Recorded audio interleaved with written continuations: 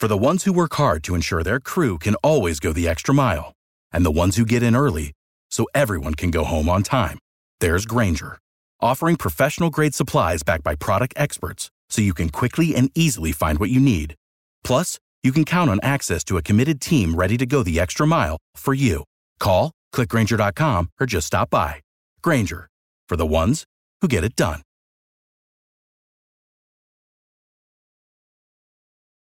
Every team, every topic, everywhere. This is Believe.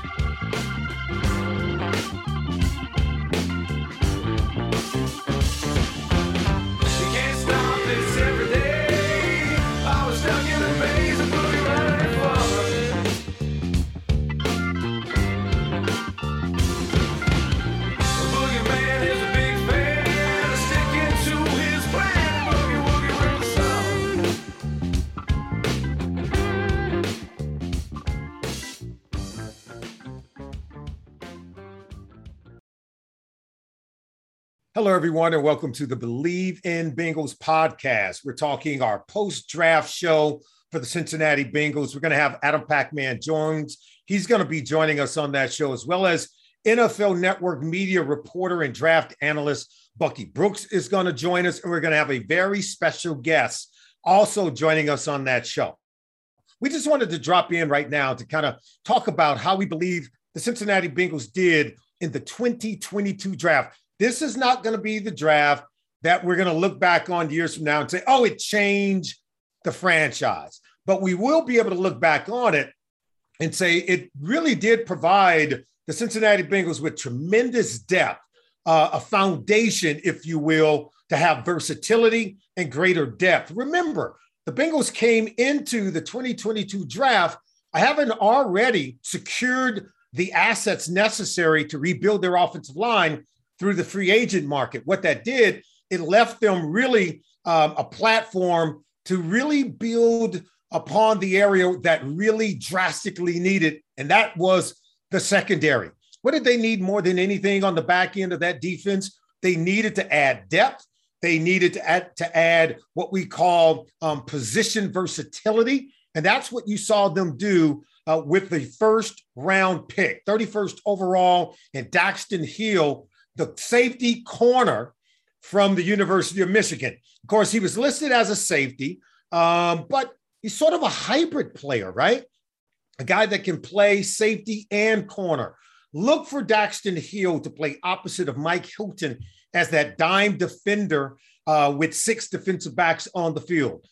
Think about when they're playing against 11 personnel, Mike Hill is going to line to the strength, to the 2 wide receiver side. On the backside where you have a tight end and receiver, that's where Daxton Hill is very good at blitzing the quarterback, defending against the run, where he is really aggressive at attacking blockers, detaching, and still being able to make a tackle. He's really good at covering tight ends to the weak side of that 11 personnel formation. So Daxton Hill, think of him as a Swiss Army knife in the Cincinnati Bengals secondary. I think he's going to be phenomenal. Excellent tackler, excellent dime defender. He can also play nickel. If something were to happen, unfortunately, to Mike Hilton, I don't know that previously we had the guy to replace him. Mike Hilton was phenomenal in helping this Bengals defense turn around in 2021. But should he have to miss a game or two in 2022, Daxton Hill can play both nickel and dime positions. Think of him as being multi-positional in the Cincinnati Bengals secondary. All right, the second round pick, 28th overall in the second round, Cam Taylor-Britt of Nebraska. Here's a guy that was an all-around athlete, former high school quarterback before he attended college at Nebraska. He grew up in Montgomery, Alabama. Think about it down south, a guy who's playing quarterback down there for 3 years. He's a phenomenal player and then made the transition to the secondary once he got on campus at Nebraska. Again, multi-positional. He can play both corner and safety. He can play the nickel as well as playing outside at the cornerback position. Now, think about this. The Bengals wanted to add depth in the secondary, but they also wanted to add speed. Both players, first-round pick Daxton Hill, as well as Cam Taylor-Britt, both run 4.38 in the 40.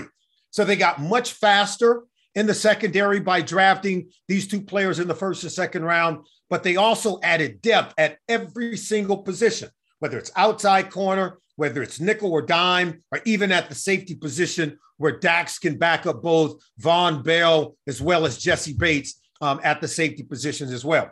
You literally, in Daxton Hill, you got 2-3 players for the price of one. The same with Cam Taylor-Britt. You got 2 players for the price of one. And so I can clearly see what Duke Tobin and the Cincinnati Bengals wanted to do in this draft. They wanted to add depth on the back end of the secondary, but they also wanted to add versatility, drafting players who are multi-positional, who can play a number of positions should they sustain injury to any one of their 4 starters in the secondary, as well as their 5th dime or nickel defender in Mike Hilton. All right, we're going to stop it right there. Listen, tune in to the post-draft Believe in Bengals podcast, because we're going to tell you a little bit more about the entire draft class. The Bengals used 6 draft picks. Think about it. 3 defensive backs, 2 edge rushers, and 1 backup guard. Every single player is multi-positional, defense, offensive line, and then special teams. We'll have that and more when we come back. And we want you to join us. Just all you got to do is go to the Believe Podcast Network to see more of the Believe in Bengals podcast, as well as the Believe in Bengals post-draft show on the Believe Podcast Network. Thank you for joining us, everyone.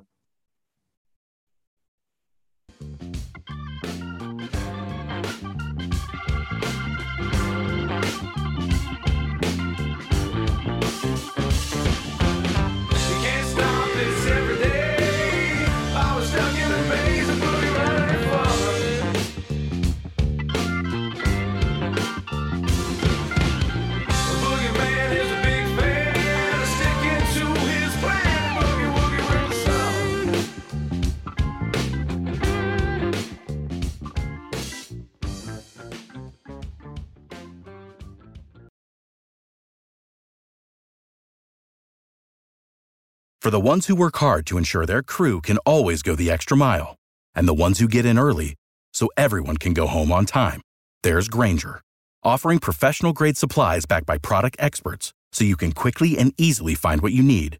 Plus, you can count on access to a committed team ready to go the extra mile for you. Call, click Grainger.com, or just stop by. Grainger, for the ones who get it done.